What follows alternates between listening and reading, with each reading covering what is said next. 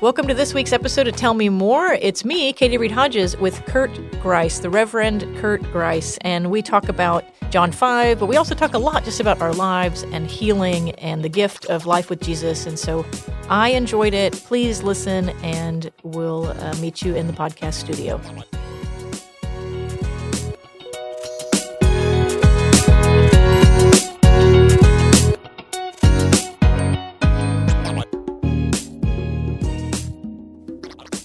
Okay, welcome back to Tell Me More. I'm Katie Reed Hodges, but you might hear an unfamiliar voice. Or familiar, depending on how long you've been hanging around First Baptist Arlington. I bet you can identify that pretty quickly. But for today, our friends, Dr. Wiles and Luke, are at a conference in Washington, D.C. Yeah, something of a denominational meeting, but a little bit of a new twist on a denominational What I meeting. like is it's interdenominational. I think if this thing called Ascent can get its feet underneath it, it could be pretty cool. It could be really cool. Yeah. But it's a coming together of people who are like-minded with a common cause, and they are looking at new ways to address old problems. I think that's great. That. What do you do in a post-denominational America? That's what they're trying to figure out. And how do we do it together with really good partners? We've got some Methodists or Wesleyans. You've got things like Foursquare as a denomination. I don't know much about them. You have multiple variations You've got on Canadian Baptists yes. who, in my little rubbing shoulders with, I really like Virginia Baptists and Canadian Baptists. Turns out Ryan and I are somehow, we just feel an affinity. And of course, Texas Baptists, that's my, I owe them much. So people that don't know much about Baptist kinds of Christians, just like people do perhaps with other denominations or faith backgrounds, lump everyone all together. Oh, please don't. But please we don't. would see all the variations and particulars that distinguish us from one another. And it is important that you find people who are like-minded and that you partner with them. And it may cross old lines and distinctions and hopefully even break down old walls. And would love that. This wonderful morphing and evolving of faith in the world today. This is an expression of that. Yeah. I like it. Well, it has wonderful people around the table, as I've seen them kind of assemble the team. So they are there and we are here. And so I invited Kurt. Well, one, I've kind of gotten back in the saddle, but barely, 3 weeks in. And Kurt, you were on the podcast, but I was on maternity leave. Right. And now the stars have aligned, and we're back together. Kurt and Katie. And we used to do stuff together all the time. Yes. And as our roles for those of changed, you who watch online, if you watch us online, for a very long time during the pandemic and then out of the pandemic, you and I were every Sunday kind of the online hosts. Yes. And enjoyed that. And of course, we've had a long, rich history of cooperation and collaboration, both on camera and off camera. I'm realizing, Kurt and I have a deep friendship. I would follow Kurt many places. He was my boss, and now he is technically not, but still, a mentor friend of mine. Well, I'm just old enough to be your father. I'm a generation Yes, your beyond, daughters are my age. Right, yeah. Which doesn't in and of itself prove or guarantee anything, but it does create a very rich and meaningful relationship. I think so, too. And so for those of you at home that know us, we appreciate each other. And I'm excited to have this conversation with you today. So what are we going to talk about, Katie? Well, whatever we want, because it's our show. That's right. And you're controlling the board over there, so you can do anything you want to do.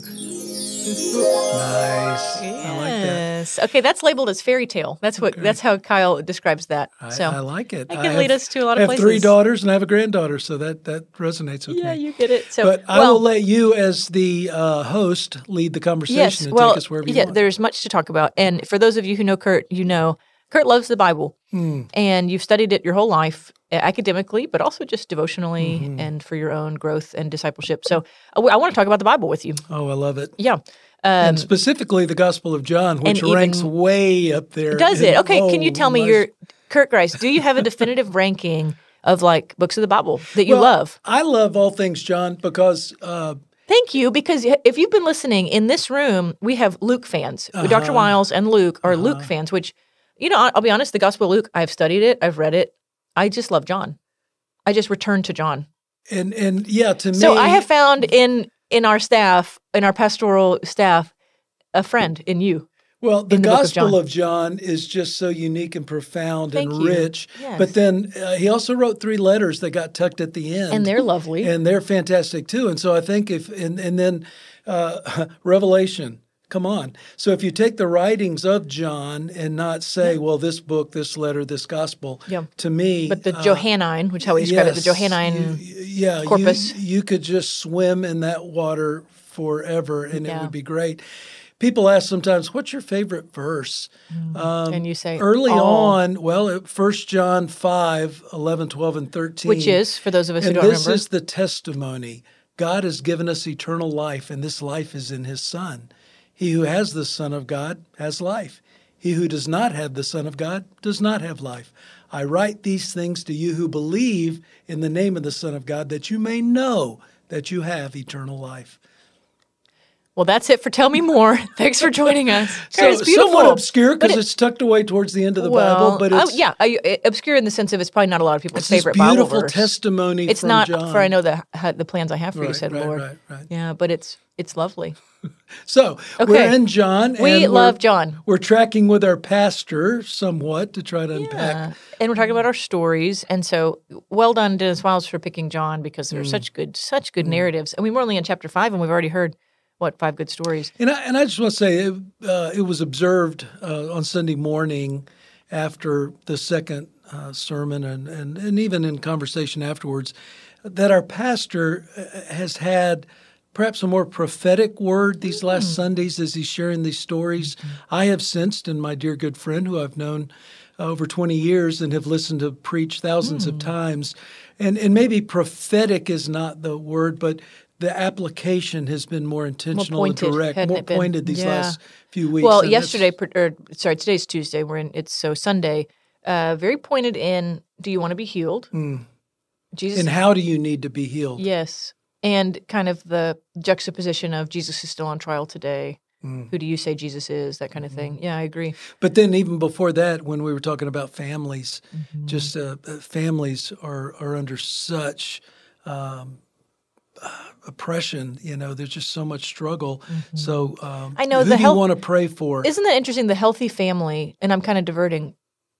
It's the goal for everyone. I think everyone wants health in their family. Everyone wants good relationships. I think most people want marriage and want, of course, a good marriage. Yet, the design that we're trying to reach, so we all fall short. It's, Well, it's probably the most obvious sign of brokenness in our lives. Because everyone has a family. I mean, But we're no obviously family- we're off topic. Everyone has a there family, is even no if it's just topic your except family of origin. That's why I said I did it. I took us off topic, but No, it's- I just think Wendell Berry, who's a farmer, theologian, poet, he writes about that we have blueprints for our homes, and so the design is perfect. But then when you get to building the house, it's never quite perfect.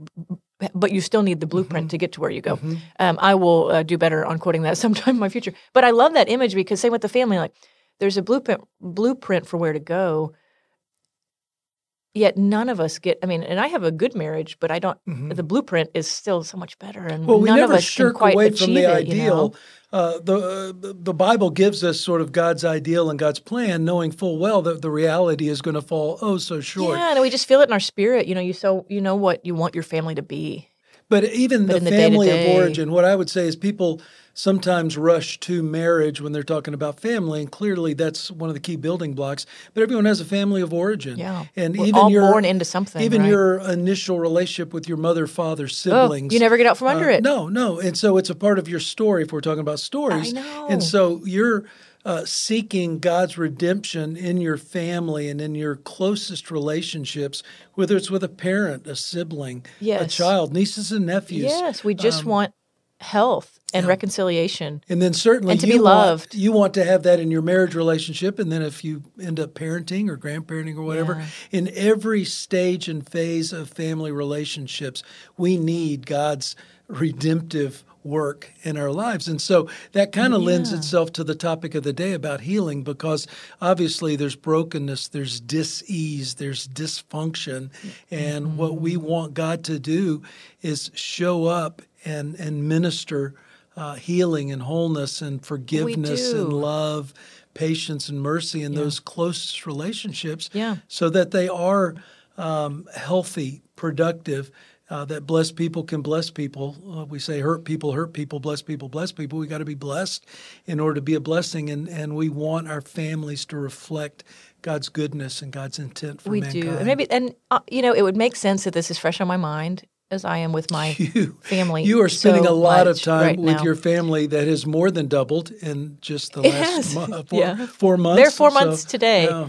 I think everybody listening knows if you're a regular and you are a First Baptist Arlington person that we have had triplets 4 months ago, and so we're just living with them. I mean, we're just spending a lot of family time. What a challenge! What a blessing! And it just peels back the layers of life to you're just in the essence of daily life. Yes, and we don't.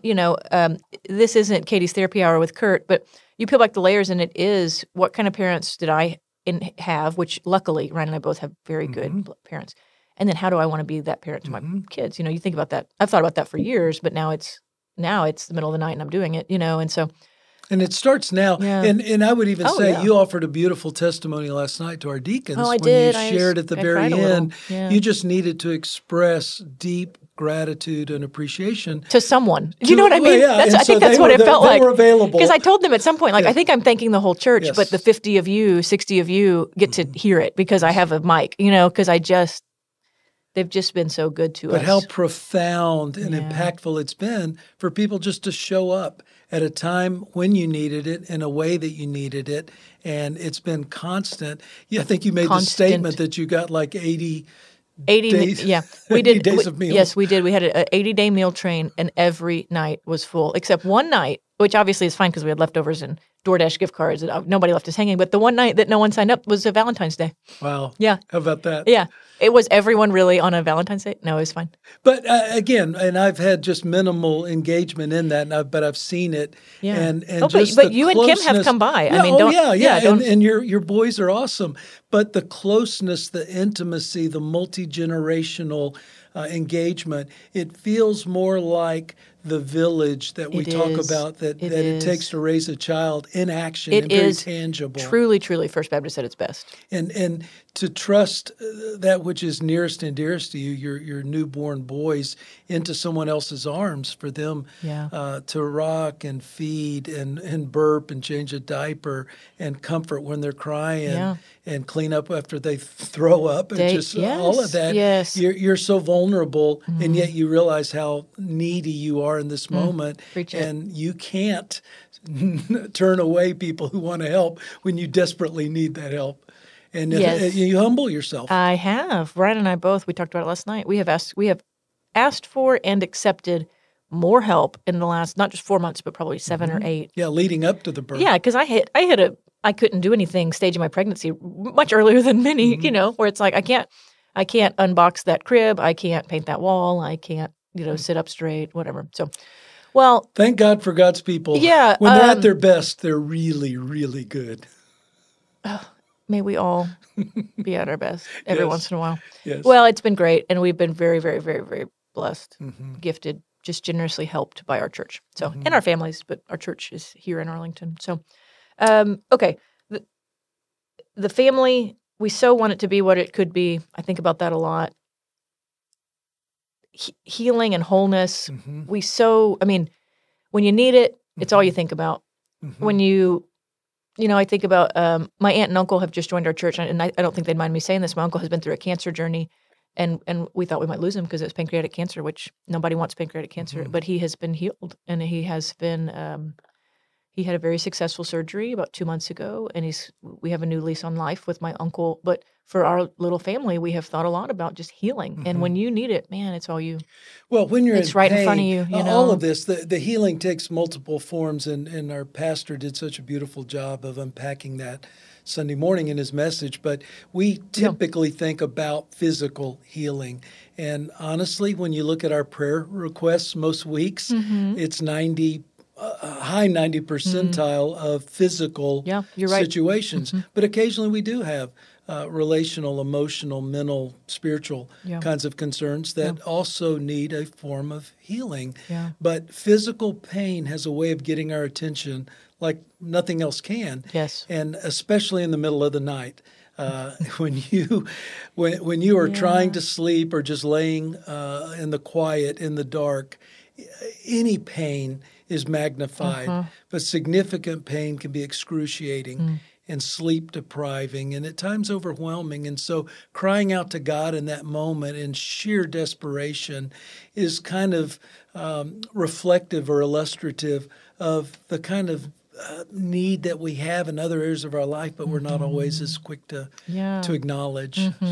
Yet sometimes even those in the middle of the night is when they catch up with you. That's right. Your body may be okay, but your spirit, your soul, your mind, relationships are just pressing in and so daunting. And so we have a great physician who is able to heal and know so many ways in the ways that we need to. And he does it because he loves us. But I love what the pastor said when he reflected on the shortest verse in the Bible. Jesus wept at Lazarus' grave and his death, knowing full well he was going to raise him back to life, but also knowing full well he would die again. And he was so moved by people that he knew and loved, the sisters and their circle of friends and family, people Jesus knew and loved. Yeah, lest we make Jesus too up in the clouds. He's God, so he doesn't feel these human emotions. Read the Bible. Yeah, I'd say. And he was try to make it something that's not. He was moved by their grief and sorrow, and he wept with them. But he also wept just because of the brokenness of humanity, and knowing full well that his friend Lazarus would die again, and they would have a second funeral. Yeah. But Jesus as the great physician is just one of the titles and functions and beautiful attributes of our Lord. And so he's the good shepherd, he's the bread that gives life. He's all these things. He's the gate. He's the door. Yeah. He's the living water. I am. And so, but the great physician is one that I think we often feel the need to claim in our lives. We do. Well, let's keep looking at John because it's a great story. They're all good stories because we love John, and John did a great job. But I think there's a few things that are kind of running behind this that give it context, which Dr. Wiles did a good job about explaining what the Pool of Bethesda was and this kind of ancient lore around it. So, I mean, if you listen to the sermon, this is Dr. Wiles' words, but there's kind of this, not a biblical reality, but probably kind of a myth around it that an angel might come stir the water. And then when the angel stirred the water, the first one in got healed. And so really maybe there was, and I hate to be too scientific, but there's probably a spring involved. Sure. And so the water was being stirred and they couldn't see why. Right. Yeah. So attributing that to an angel. And so you walk in and maybe get healed. I don't know. And so people would gather around it and try to get their friend in first. And so I just picture this kind of almost competitive waiting moment. What's interesting is then the assumption is that at least some of them were healed, or why would you keep doing it? Right. So, or is it, I'm like, is it a placebo effect? Did you just, I don't know. So that's an interesting context. You have this guy who, I was born in 1985, because Dr. Wiles mentioned that. It's been 38 years, the text says, or 38. Yeah, they say he'd been hanging out of the pool for 38 years. Yeah, and Dr. Wiles said, what were y'all doing at 85? And I was like, well, I was incubating and then joined the world in 1985. And so my whole lifetime of suffering for this person. But one thing that's also running behind it is this idea of Sabbath. Because quickly, when Jesus asks the guy to get up and take his mat, the Pharisees get on their high horse, as they do, and they say, well, who told you could do that? And the implication is who allowed you to, quote unquote, work on the Sabbath? Yeah, who encouraged you to break the Sabbath? Yeah. So, Kurt, will you tell me more? I'm going to ask like you're Dr. Wiles. How did we read in the Ten Commandments way back in Exodus? Honor the Sabbath. Remember the Sabbath. Keep it holy. Yeah. But we've got, and so how do we get from that to fast forward, New Testament, here's Jesus, and you can't carry your mat? How is that remembering the Sabbath and keeping it holy? Or how is that breaking that commandment? Well, obviously, you know what I mean? God is the one who declared that even in the creation story, that he rested on that seventh day, and therefore we are to rest on that seventh day, just to acknowledge his sovereignty, his authority, and to Dr. Wiles said in his sermon, the universe keeps working. Yes. It doesn't take the world goes on without us. Well, we're so egocentric and narcissistic. We think that, it all depends on us. Yeah. And if you take a day off and you realize life goes on, maybe it doesn't all depend on you. Yeah, there's some but also perspective. it's an attempt to obey, to honor God and to keep his word. I think the evolution of that really took its strongest detour in the exile. After God's judgment, he warned the people over and over and over through the prophets. They had drifted so far from God. And of course, as we read through the Old Testament, they went through this cycle of sin, of drifting away, of idol worship, and just debauchery. They just couldn't get it right. God would punish them. They would repent. They would be restored. And then after a while, they'd go back to there's a the reason single the sin. Exodus is this wonderful kind of metaphor for our journey with God, right? There's a reason Exodus is such a good story that we keep coming back to. Because when you say, they just kept messing up, coming back, kept messing up, coming back. And guess who else does that? I do. I'm looking in the mirror. I yes, do. yes. But it's that human tendency, God, save me. He saves us. We repent. And you we're say, restored. not like this. Or, okay, great. Now I got this. And then back to prone it. to wander, Lord, I feel it. Prone to leave the God I love. And so the nation of Israel's sin is our sin. And human nature is the same as it's always been. But in the time of captivity, in that time of exile, the Jews got the message. And the nation of Israel truly said, enough is enough, and we're not ever gonna let this happen again. Yeah. So when they were sent back to Israel, rebuilt the wall, rebuilt Jerusalem, were restored, these law keepers sort of sprung up who ensured we get to Jerusalem as God's chosen people. We build the temple. We've arrived. We're not going to mess it up. We're not ever going to let this happen again. And so the law keepers, the rule keepers, were given a place of authority, appointed or self-appointed or whatever. Yeah. But the Pharisaic movement grew out of that, just to help ensure that the God's people would never be subject to that kind of punishment and exile again. And when we talk about Pharisees interacting with Jesus, we kind of turn our nose up. We're like, the Pharisees, their intent was wrong. They were just having these gotcha moments. I think the original intent was good. Yeah, but back in the day, good and then it went bad. Like so many things. But I think the Pharisees in the beginning, they were just trying to preserve this richness, this gift that they had. But they forgot the why, and so they became honestly. When we think about the Pharisees, they're almost Satan-like in their accusation. They can't really save you, but boy, they're good at accusing you. They can point out your wrongdoing and heap guilt on you. But they can't do really anything. Yeah. I mean, apart from the sacrificial system, and that's something that they had a lot to say about as well. Yeah. But anyway, so keeping the Sabbath was a really big deal for them, in part because of what they had endured over the centuries as a nation. Yeah. And yet protecting their good became ill, and it became so they abusive. created this what I would call maybe a list of don't do it. Yeah, just to be in case. It's almost like the core is don't touch the stove, and eventually it's like, well, we're not even going to plug it in. It's like we're and the way to stay ensure far away. You don't do that is you lock the kitchen. Yeah. And nobody gets. And you don't even get to wait. eat. You were in the kitchen. I saw you getting a cookie. Blah. And then so what's the punishment for that? Yeah. Blah blah blah. Blah blah blah. You've locked up the house. You don't even go in the house. You go in the house. You get. Yeah, I get it. And so when Jesus bursts on the scene and starts doing all these good things on the Sabbath, again, they forgot the why behind it. And there was no hint of God in it, really. It was this distant, judgmental God and not this close, personal, saving God. Yeah. And so Jesus was a threat to their system, to their power as the rule keepers. And he said, hey, I'm the Lord of the Sabbath.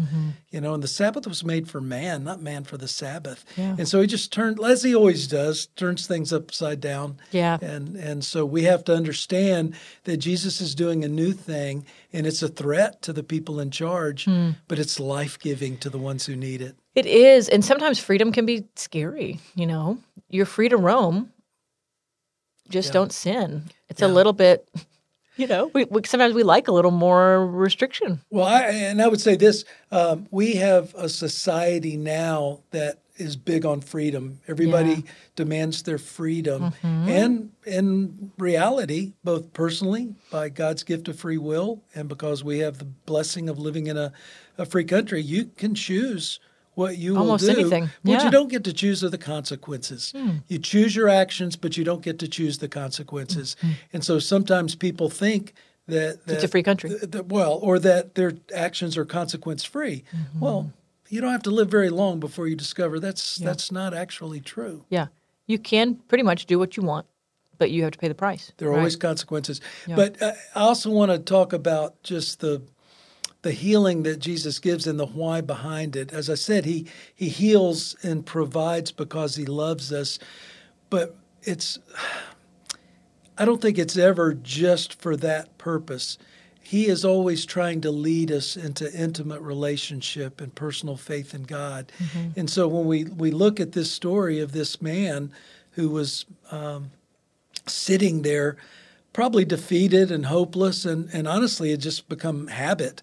He did the same thing every day, pretty much, including the Sabbath, obviously, because that's where Jesus healed him. Yes, so it was even 7 days Sabbath. a week for 38 years. Gosh. He'd been hanging out by the pool, and whatever ritual or habitual, which is why I think Jesus said, "So you want to keep doing this, or do you want to be well?" I love that question.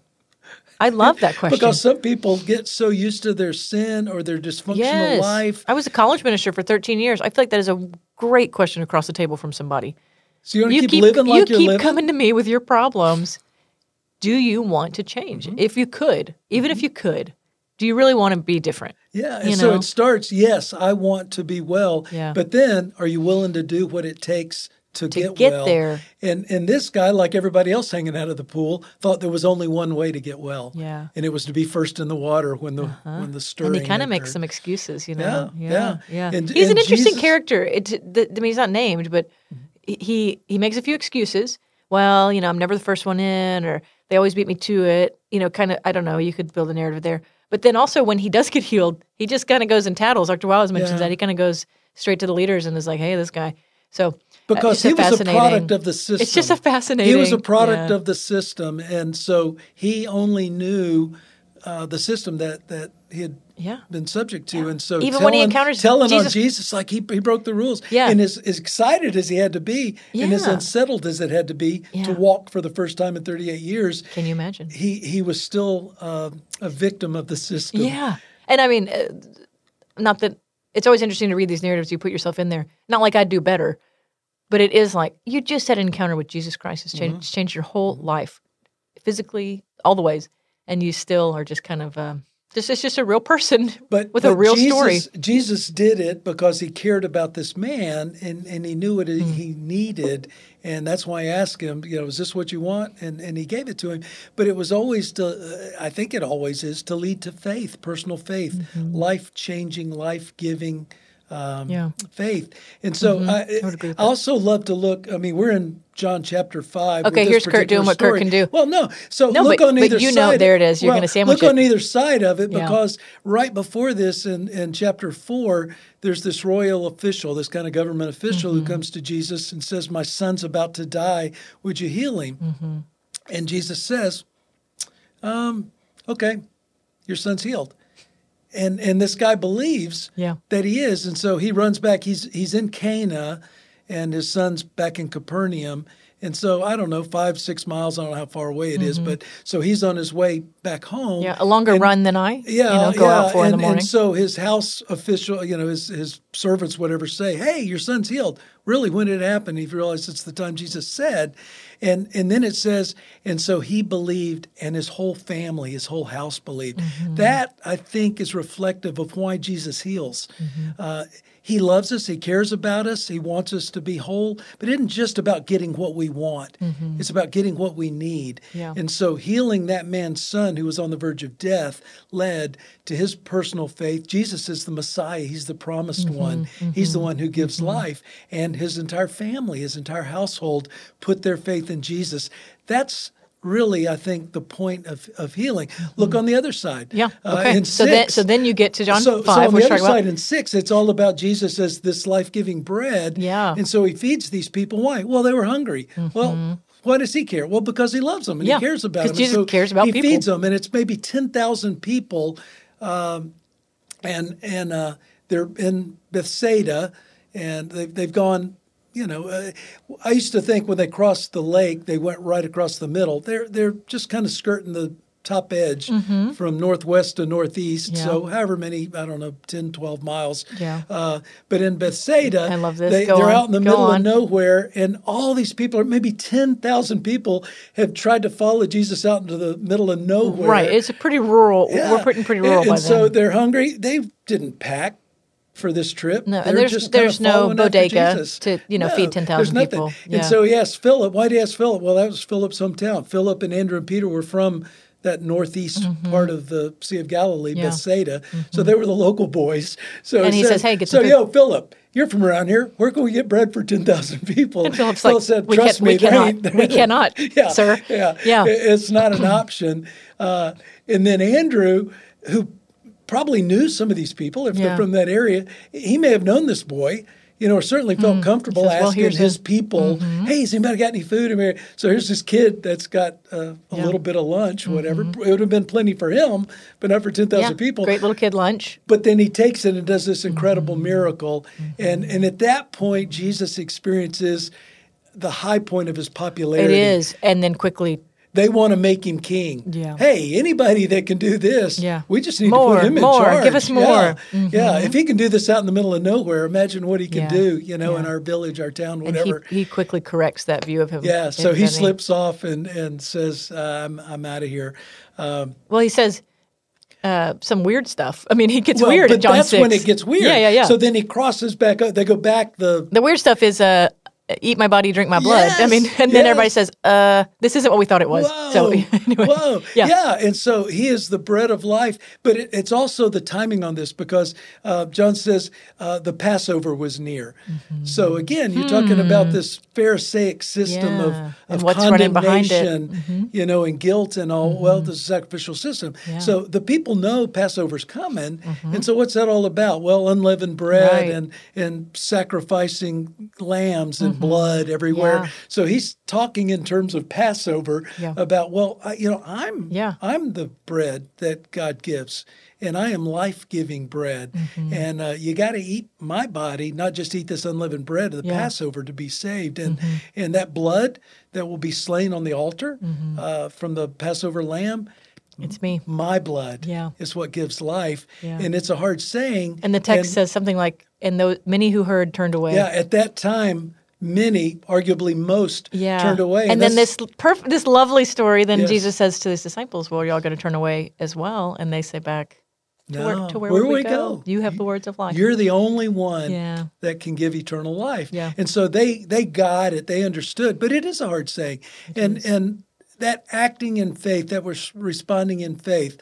I derailed this. I just think it's a cool story. You have the masses, and Jesus could have just said, let's keep going. Who wants another drink? And instead he says, you're following this fanfare and the benefits of following me instead of me. Originally he says they were following because John says they were following because they wanted to see more signs, more miracles. Signs, wonders. And then Jesus says, okay, you're not following now because of the signs. You're following because you had a great meal that didn't cost you anything and there was leftovers. It was abundance. Yeah. And that's the wrong point. So I say this he course corrects. In all thoughtfulness, sometimes we pursue healing that way.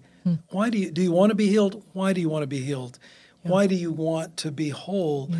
And if it's to proclaim the name of Jesus and the goodness of God and to grow in faith and to be deepened in faith, that's a really noble objective. But sometimes God chooses to heal in other ways.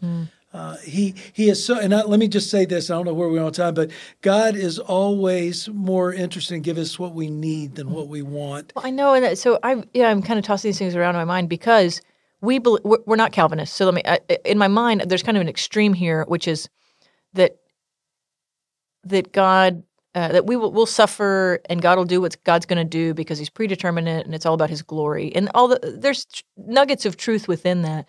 But I think God does want us to be whole and healed and happy in the biblical sense of that. But our experiences, sometimes we don't get those things because the goal of life is to be most like Jesus. But I think that can come across too pious and predestination-ish, and like we're intended to suffer just because we are on this earth to suffer. And that's not what I mean. I'm kind of rolling this around in my mind because I think the goal of the Christian life is to be like Jesus. And sometimes these things that don't go away and don't get healed help us look and commune and be most like Jesus. But I think we want to be comfortable more than anything else. We don't want to be godly. I say that stereotypically, and I'm sorry, it's an overstatement. But for most of us, what we want listening, is comfort. We want happiness. At any pleasure. cost, right? Yeah, we want to be in control. And what Jesus teaches in the Lord's Prayer is, your kingdom come and your will be done in my life as it is in heaven. Help me just to trust you today for what I need and to not store up so much that I have no need of you, and as a result have no thought of you. There's no dependence on you. Yeah. And so we miss that communing comfort, with God. because I'm thinking over here about comfort. I think, in the kingdom of God, when it's all made right, will we be comfortable?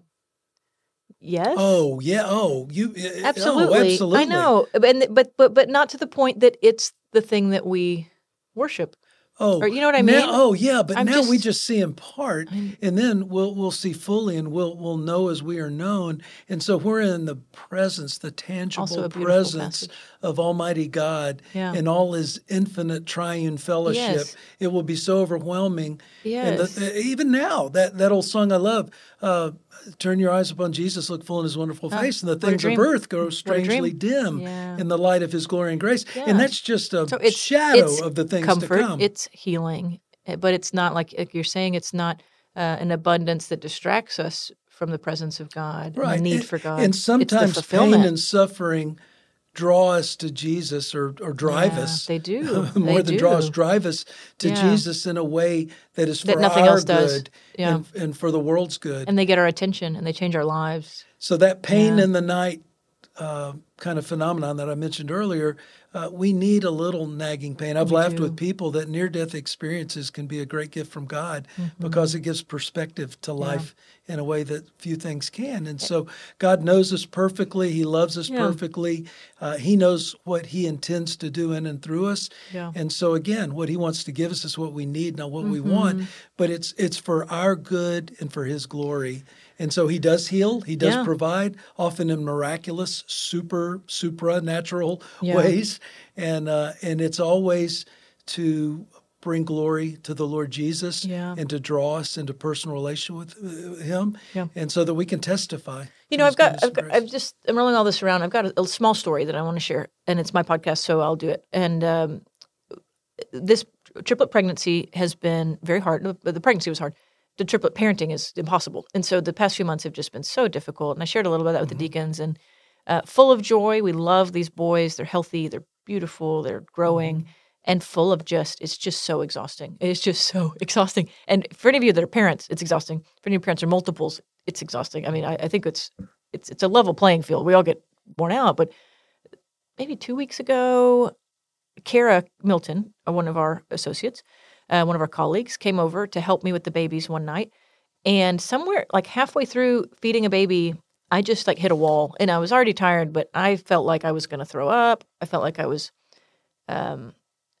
sick. I was getting physically sick, and I just started praying, okay, God, you have got to take this away from me because I'm holding a baby. There are 2 more in the room. Kara's here with me, but we have to get these babies to bed, and then I can go to sleep. But I can't just stop. I can't crater right now. Well, and there have been many times where I'm like, I cannot just stop, or I would, or I'd love to, and so I remember praying that, Lord, you've got to heal me, and I need to not be nauseous. I need, naming these terms and conditions of what I really need in the moment. And then at some point, Kara's a very good friend of mine. And I just say Kara, I feel terrible and I am not doing well. And of course, Kara's like, what do you need? How can I do it? And I'm like, no, I just need to power through this. And so I remember getting done with whatever I needed, which is basically feeding a baby, burping them, getting them in a sleep sack and getting them in bed. And then I don't think I threw up, but I went to the bathroom just to reset and came back, and Kara was like, you need to go to sleep right now. And I was like, there are 2 more babies. And she's like, lay down. And I laid down on our couch in the same room because our bassinets are in our living room right now. And I fell asleep immediately because my body was like, you are done. And I woke up 2 hours later to Kara still at my house. It was a Saturday night, which meant Kara had to be here on a Sunday morning at 8. I don't know. Kara was just near the bassinets, juggling 3 babies and putting them back to sleep, while I literally just passed out on our bed, on our couch. Mm-hmm. And I just remember reflecting on that later and thinking that this is how God had answered my prayer. And so badly, I wanted to just be healed so I could be self-sufficient and take care of my family. And instead, I was healed. I mean, 2 hours later, I felt like myself again. You got what you needed in but a way not you the didn't way expect. I wanted. And so often, it's just this, it's letting my good friends help me. It's letting the church be the church. And I just have this image. There's a few of those. My friend Bethany I've had an experience like that. Bethany and Scott have shown up when I really needed them. And my parents and all those. But that moment with Kara, I just remember just later thinking, I think that God brought exactly what I needed, but not at all in the way that I wanted. And, here we are 2 weeks later, and we're all still alive, and Kara's still my good friend. What I love about that story is you and your inner circle are being shaped in ways that you didn't expect, didn't necessarily want, but will change your perspective and outlook and make you a better minister for the rest of your life. I know. And I run the care ministry at our church, and I'm just receiving so much care, and it's going to obviously shape the next half of my ministry life, right? So anyway, I think that's appropriate. I wasn't going to share that story, but as we talk about it, God knows what you need in the moment. He is not uncaring, but he's all-knowing and all-good, and he has in mind what he's trying to accomplish. And for us in this triplet pregnancy, I've been at the church 7.5 years, and I've developed such good friendships, and these people I just see how he's woven together the support system that we have, and I thank him daily for it. So. Amen. Well, it's a beautiful testimony. Again, all glory to God. Yeah. He uses his people who are in tune with him and seeking what he wants in ways that are so profound. And something as simple as holding a baby can be a miraculous gift from God. I'm receiving it. Exactly. And people that care and are available. And I think that's what Jesus wants from all of his followers. Stop trying to run ahead. Stop trying to outthink me. Stop trying to be in control.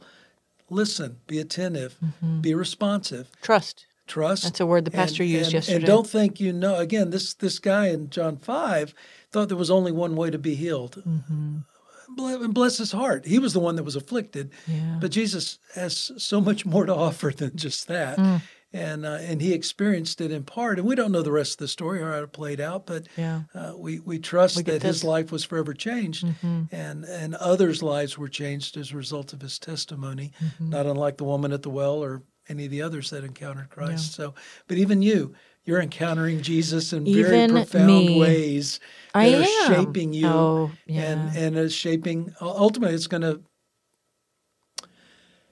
help determine who your boys are. And I love that. Yeah. Isn't that beautiful? Well, I think whether I want it or not, it is being used, I do want this, to make me more like Jesus. Amen. That's the goal. At least in my dependence on him. That's the goal. All right. Well, we're crying in the studio, so I think we can go ahead and wrap that up. This has been, for me, an enjoyable and different episode of Tell Me More with my very good friend, Kurt Grice, and his your deep devotion and love of the Bible. We at First Baptist Arlington are great recipients of that. So, thank you. Yep. All right, y'all. We'll be back in the studio next week with some people talking about something. Okay. See you then.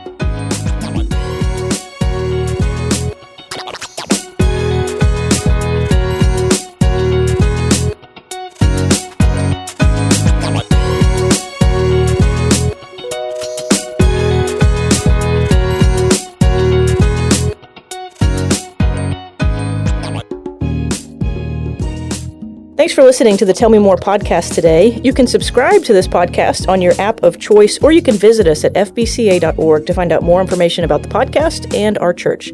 Thanks for listening. Have a good day. Have a good day. I'll work with that.